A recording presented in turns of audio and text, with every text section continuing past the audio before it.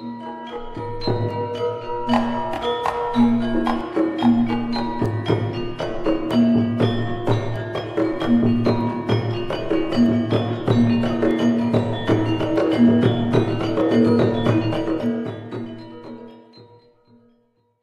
the Controlled Substances Act and corollary state law, the growth, trafficking, sale, possession, or consumption of psychedelics may be a felony punishable by imprisonment, fines, forfeiture of property, or some combination thereof.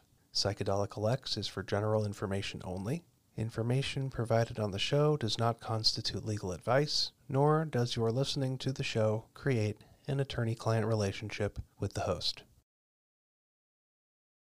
Hello, I'm attorney Gary Smith, and I want to welcome you to another episode of Psychedelic X, the Law of Psychedelics, my ongoing exploration of the question of the law of psychedelics.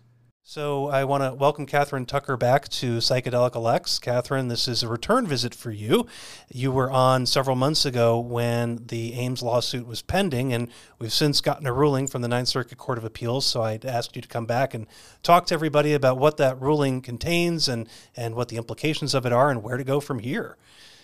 Right. Yes. Well, thanks so much for having me back. And it's an auspicious moment to update everyone. So, as you know, what is at stake in the case known as Ames versus DEA is the request by a palliative care physician in the Seattle area and a number of his patients with advanced cancer to be able to access psilocybin for therapeutic use for relief of debilitating anxiety and depression, which, of course, is one of the known efficacious uses of psilocybin. The request to DEA is based upon both state and federal laws known as right to try laws. And these laws are intended to allow patients with life-threatening illness to access investigational drugs that have completed a phase 1 clinical trial and remain under investigation. The basic intent is to recognize that people with advanced illness don't have the time to wait for new drug approval to wend its way through to completion.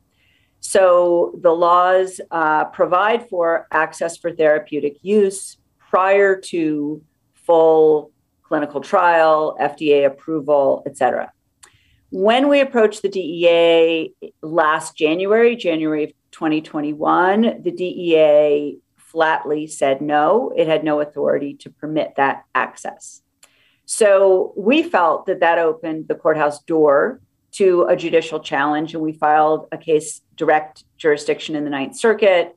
We got on an expedited calendar because our patients have urgency, and the case did move very, very quickly for a piece of major federal court litigation.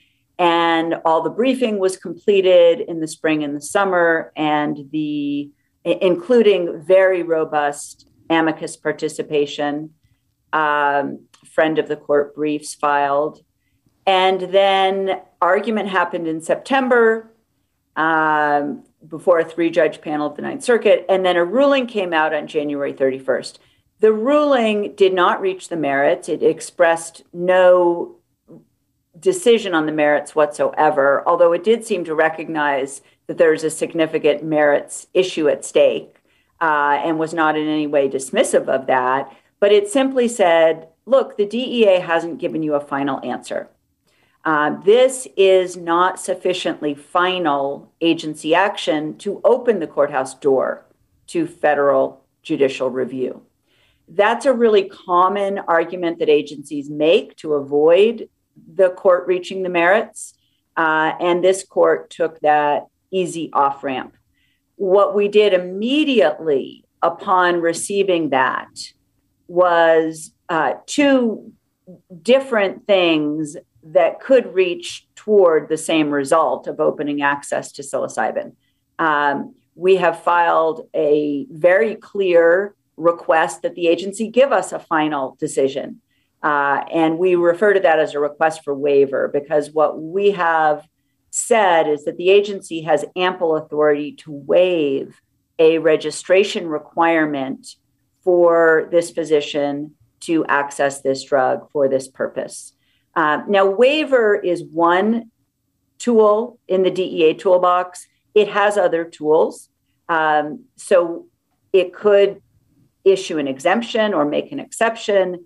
And those are all things that the agency could do. And given the fact that the case has been pending, it was pending for a year, the agency could act on that request very quickly. There's no question that it knows now quite a bit about what right to try law provides.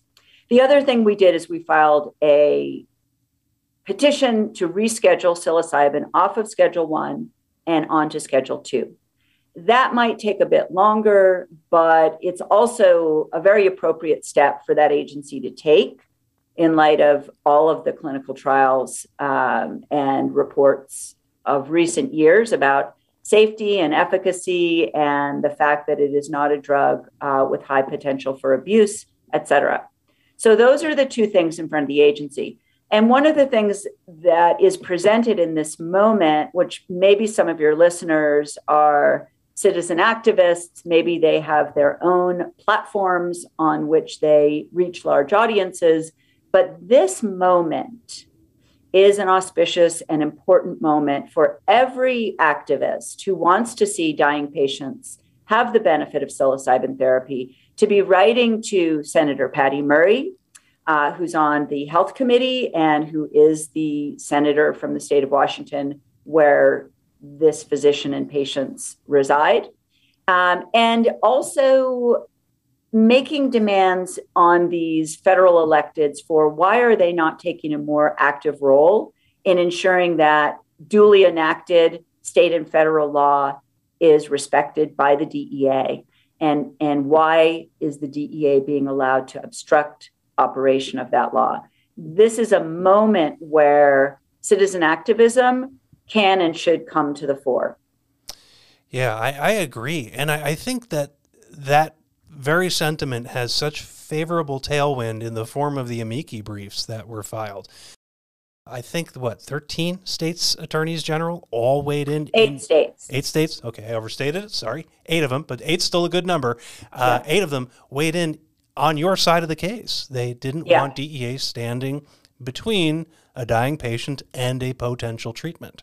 So yes, exactly. So we really appreciated that. We also had amicus participation from end-of-life advocacy groups, mental health advocacy groups. The Washington State Psychological Association came in. We had major hospital systems. We had the leader of many of the psilocybin studies out of Johns Hopkins, Roland Griffiths, came in.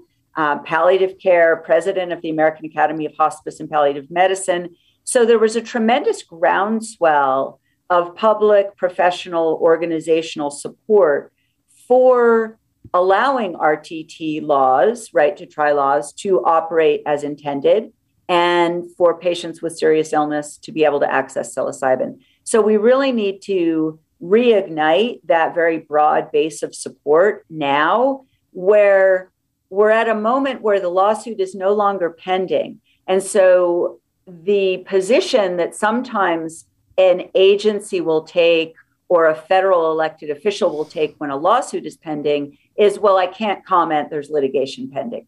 So the litigation at this moment is not pending.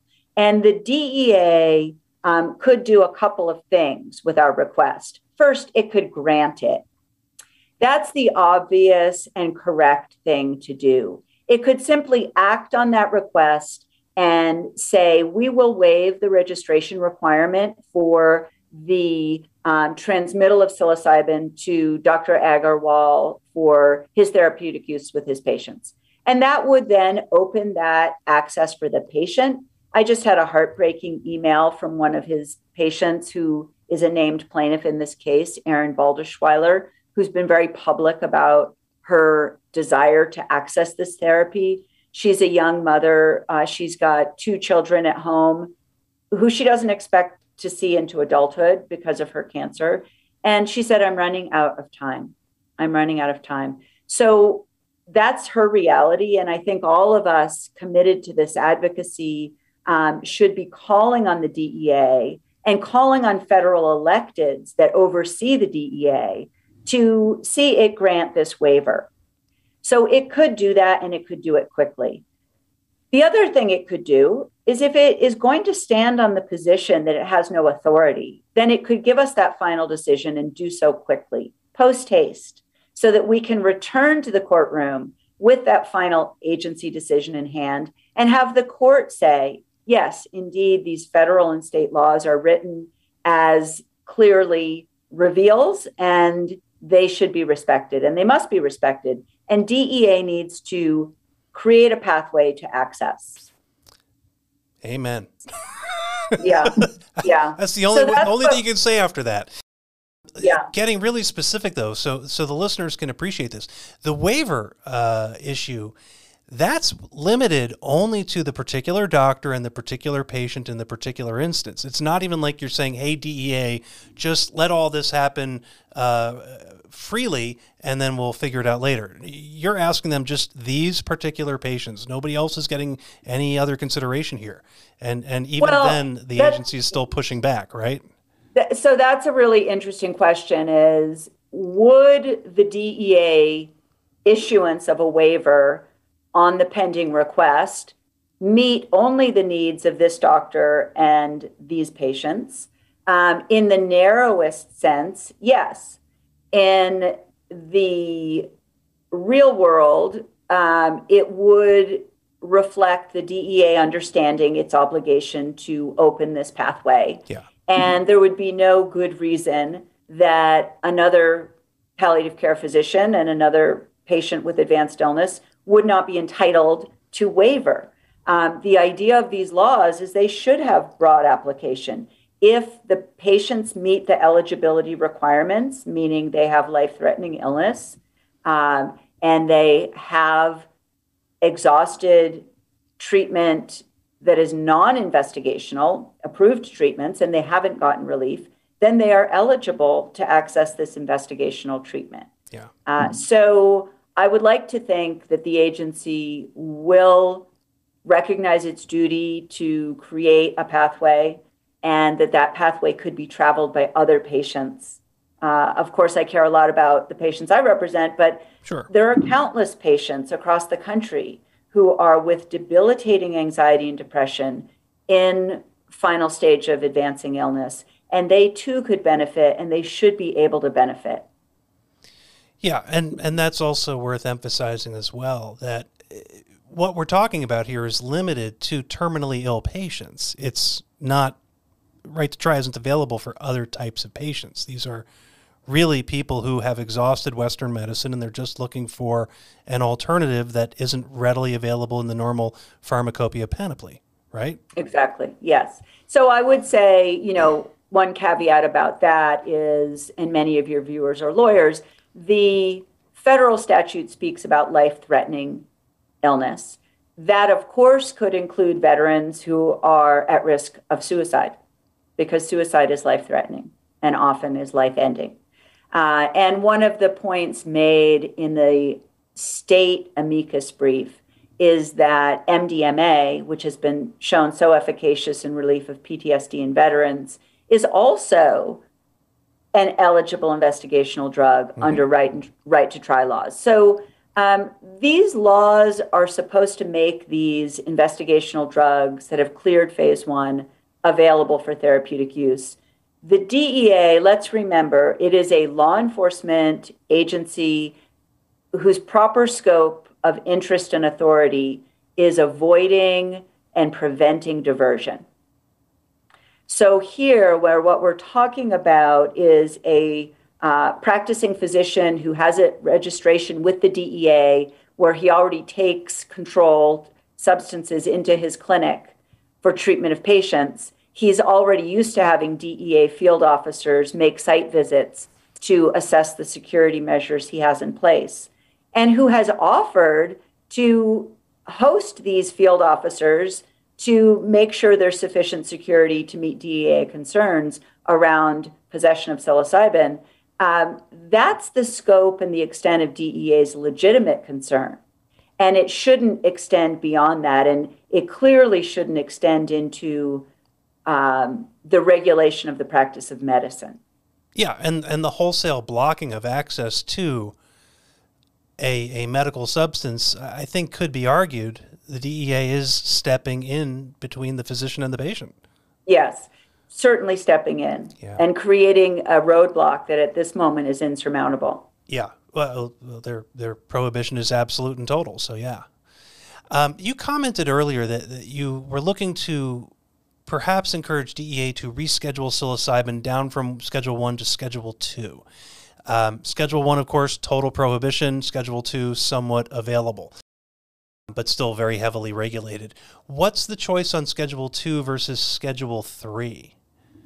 Right. Well, because we are so eager and focused on this palliative care use, we wanted to approach the DEA with the smallest ask.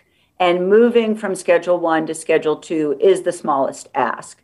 There are certainly distinguished researchers and scholars who are in the psychedelic research space who have commented that it belongs on a lower schedule. But as advocates, we made the choice to make the smallest ask. And you're right, Schedule 2 remains with severe restriction. So we thought if the DEA was open to any rescheduling, it should have the least reservation about moving on to Schedule 2, where essentially, a multitude of restrictions remain in place. Sure, which is all consistent with how this would be used anyway. So I guess you're advocating sometimes good enough is good enough. Yes, exactly. It would create a way for Dr. Agarwal, for example, in the Ames case, to obtain and offer psilocybin therapy. Yeah. All right. So what do you think is coming next then for Ames? Well, as I say, I think the window of opportunity now to bring a groundswell of grassroots support is this moment. So we are looking at different options around getting petitions going, letter writing campaigns, outreach to media, more media shining a bright light of scrutiny, both on how the DEA is handling these requests and how federal elected officials are overseeing that. We'd like to see a very bright light of public scrutiny. Maybe there should be congressional oversight hearings. So getting a grassroots campaign to bring that bright light of public scrutiny is something we're engaged with right now, and love to help from any in your audience who are in that work. Yeah, 100%. And as my audience hopefully is paying attention to this, yeah, everybody should have an interest in this because it impacts everybody. Even if you're not the patient or you're not the physician, someday you might be in one of those roles, or somebody you love might be. And just think about if it were you or somebody you care about who's suffering, and there's a substance that might make them just feel a little bit better. Right. And come to peace with what's happening in their reality. Yeah. And you know what? That's also worth reminding everybody as well. Right to Try doesn't demand that the experimental substance save you or cure you. That's not the goal of it. It's a hoped for outcome, but some things are incurable. Yeah. I just gave a interview with another podcast called My MBC, My Metastatic Breast Cancer. And I was really moved because that program is created and produced by people who are themselves living with metastatic breast cancer. And they're very committed to this therapy being available because for them, when by the time you've been through cancer and the progression is that it is now metastatic, that's really bad news. And finding ways to remain at peace and with hope and with acceptance of what your reality is is all that is really available. And they really want to see access to this drug available for that community. Sure. And let me put my lawyer's cynic hat on for a moment, as I too often have to do. I'm aware that there are iterations of psilocybin as well as iterations of MDMA that are now at phase 3 study.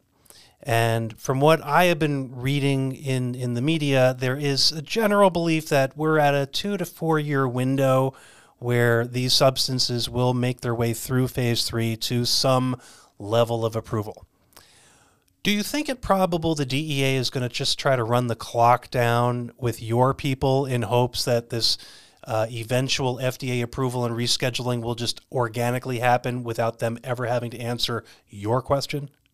Sure. I mean, this agency, that's its favorite game, is slow walking, delay, delay, delay. And whether your window of 2 to 4 years is right or not, none of the patients I represent have 2 to 4 years. Exactly. And there's no reason why they should have 2 more weeks enduring the kind of suffering that they're enduring. So we're going to keep pushing this forward. This should be an easy lift. There's no need to enact new law. We stand on the shoulders of those who drafted and sponsored to enactment the 41 state right to try laws, including in your state in Arizona, and of course, Goldwater Institute, which has been a great champion of the right to try laws, is based there.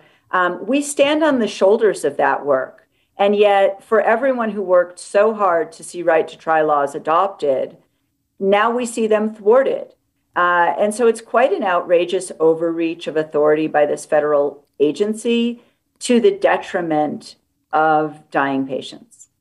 Yeah, I agree. And for folks who maybe don't know the different states or amici who participated, I'm obviously here in Arizona, and our Attorney General is known for being fairly conservative. He's a Republican, has run as such, and successfully campaigned.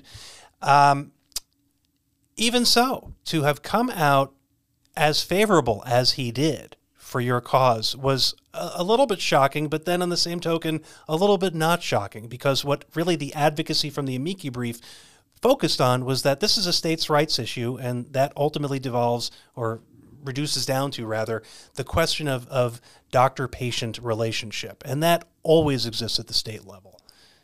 So I was really gratified to see it, but still, coming out and offering an amici brief of any kind at all, they didn't have to do that, but they did. So that was that was very encouraging, coming from one of the more conservative corners of the country. Yeah. Well, it is. It's such an important states' rights issue. And, as you may know, there's a landmark United States Supreme Court decision known as Oregon et al. Versus Ashcroft-Gonzalez. And that case at every federal level, the district court, the appellate court, and the SCOTUS, found that an attempt to use the Controlled Substances Act by the federal government to thwart the operation of duly enacted state law that had to do with medical practice was impermissible.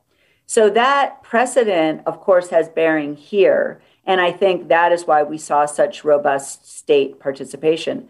I should say, in addition to the state amicus brief participation, we also have seen some interesting federal elected official involvement on this issue.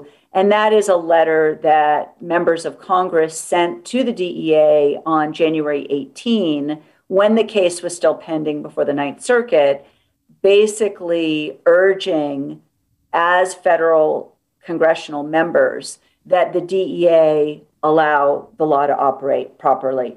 And that was a bipartisan effort.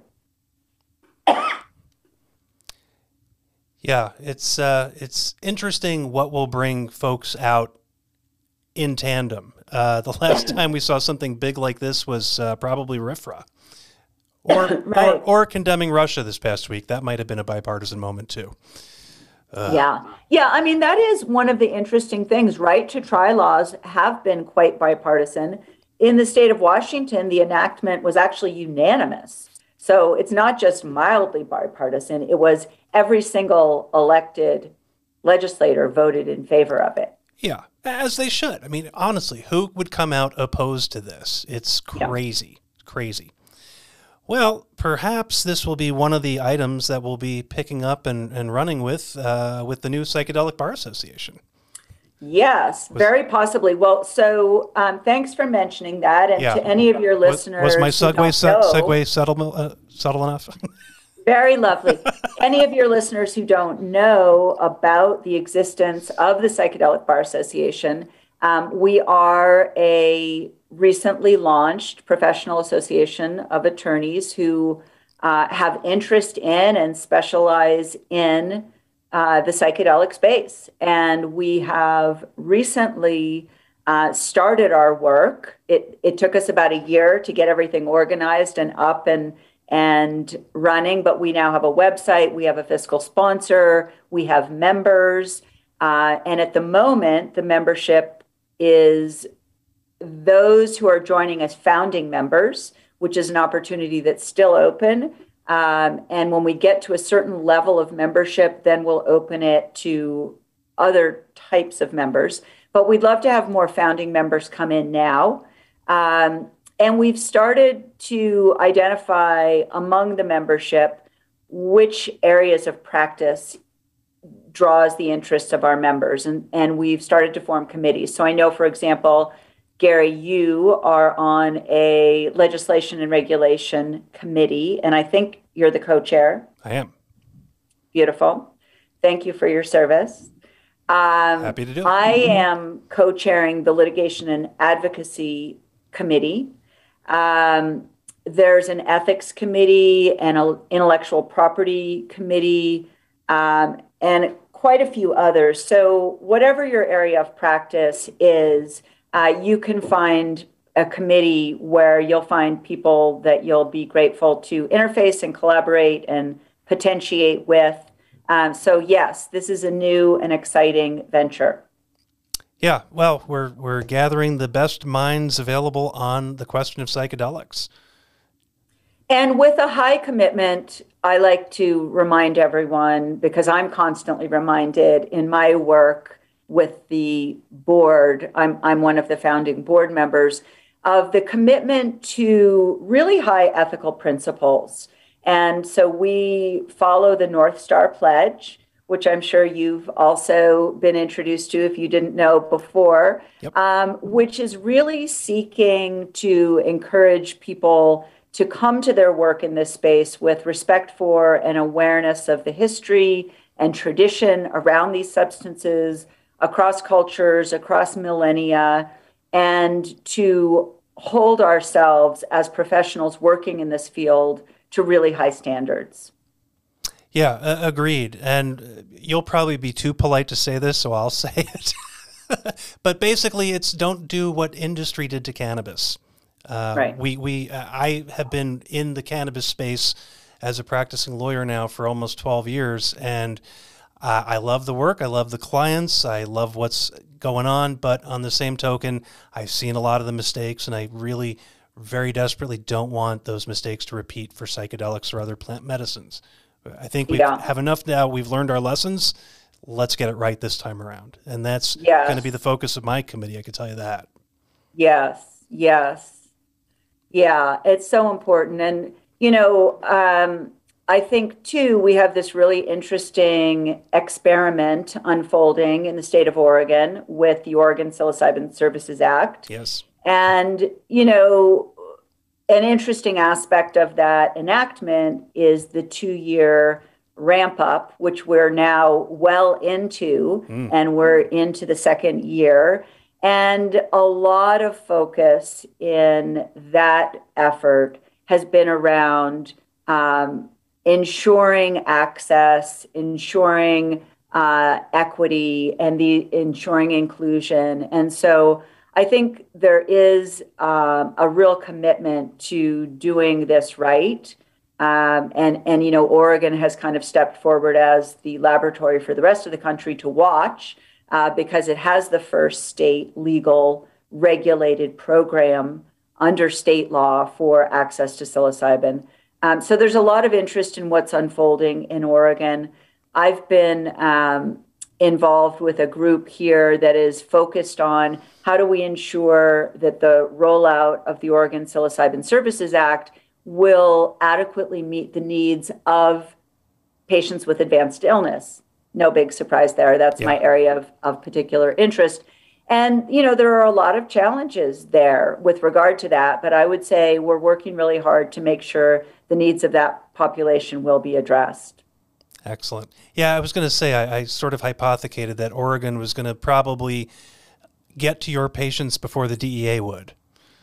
Well, it might, although, this, of course, raises the interesting discussion that Oregon's law can and does only provide a state law safe harbor. Mm-hmm. It cannot provide a federal law safe harbor. Correct. And, a big question that remains open is what position the federal government will take vis-a-vis psilocybin access in Oregon.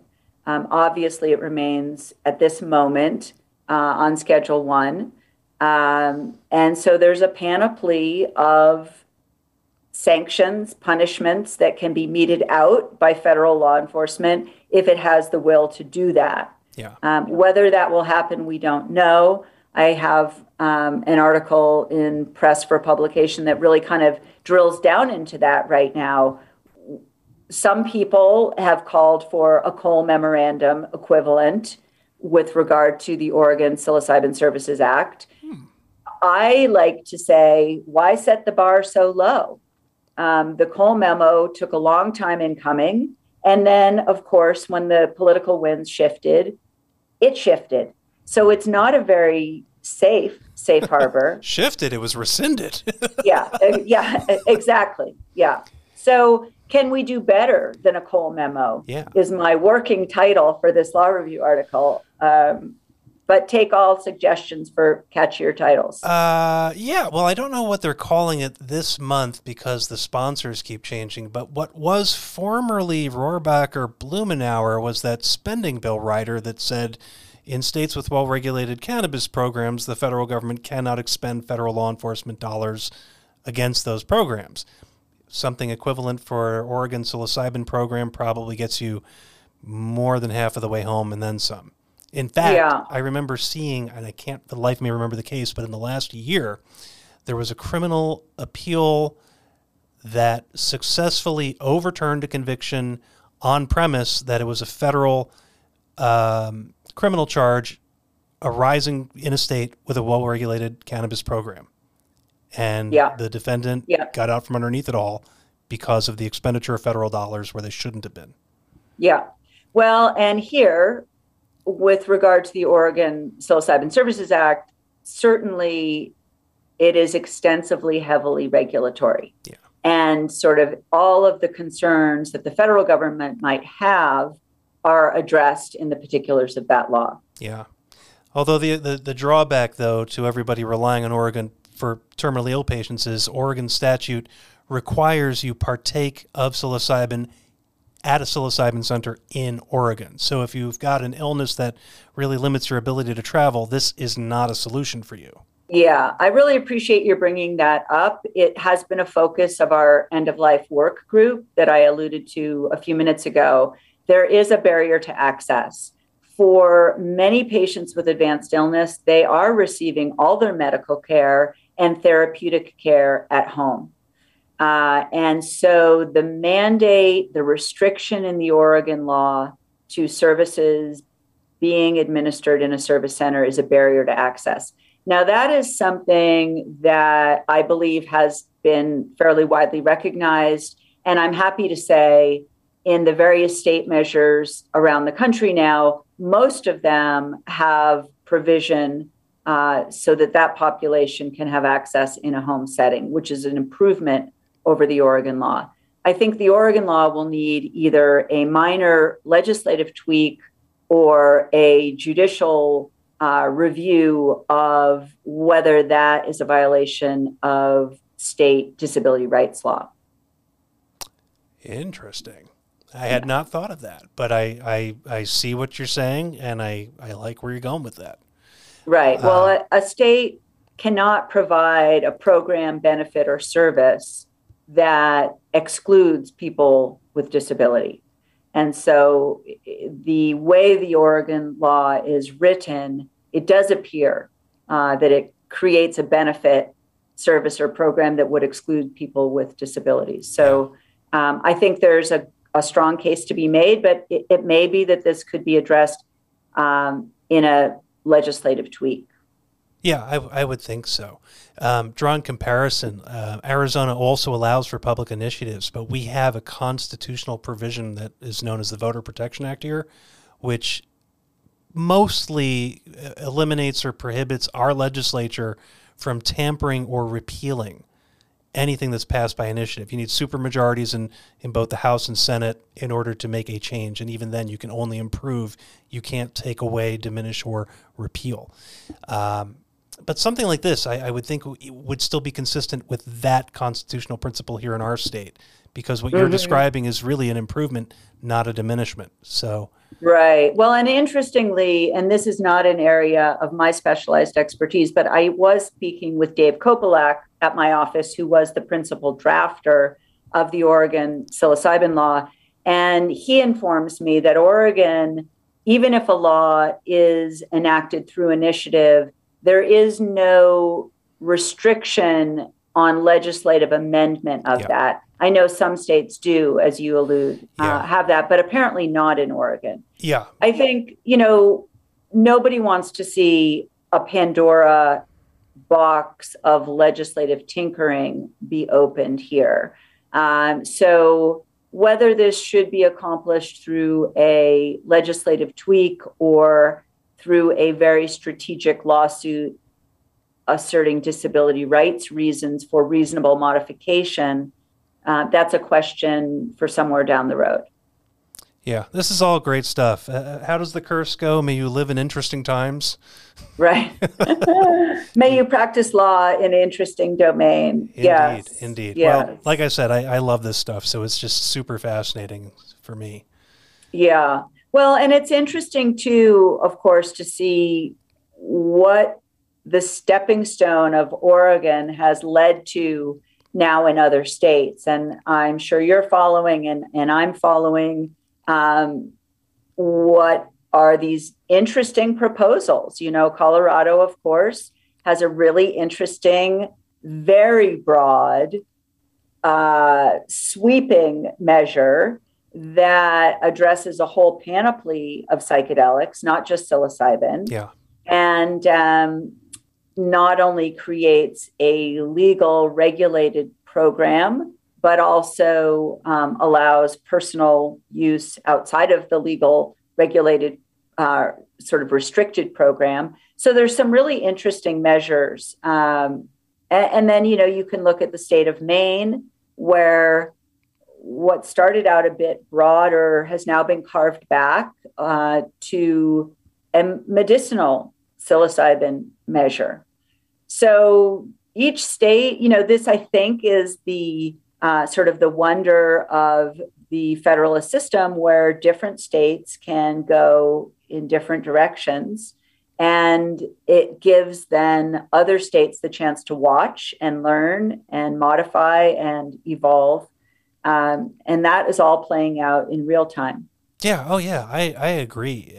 There are so many people who don't understand this sweet little tension between states' rights and the federal government's over jurisdiction of it all. But yeah, there's 50 distinct little crucibles where 50 distinct little experiments can take place, and some will win, some will lose, some will succeed, some will fail. And we get to enjoy all of it and pick amongst the best of it in most circumstances. Right. What's happening in Arizona? Nothing.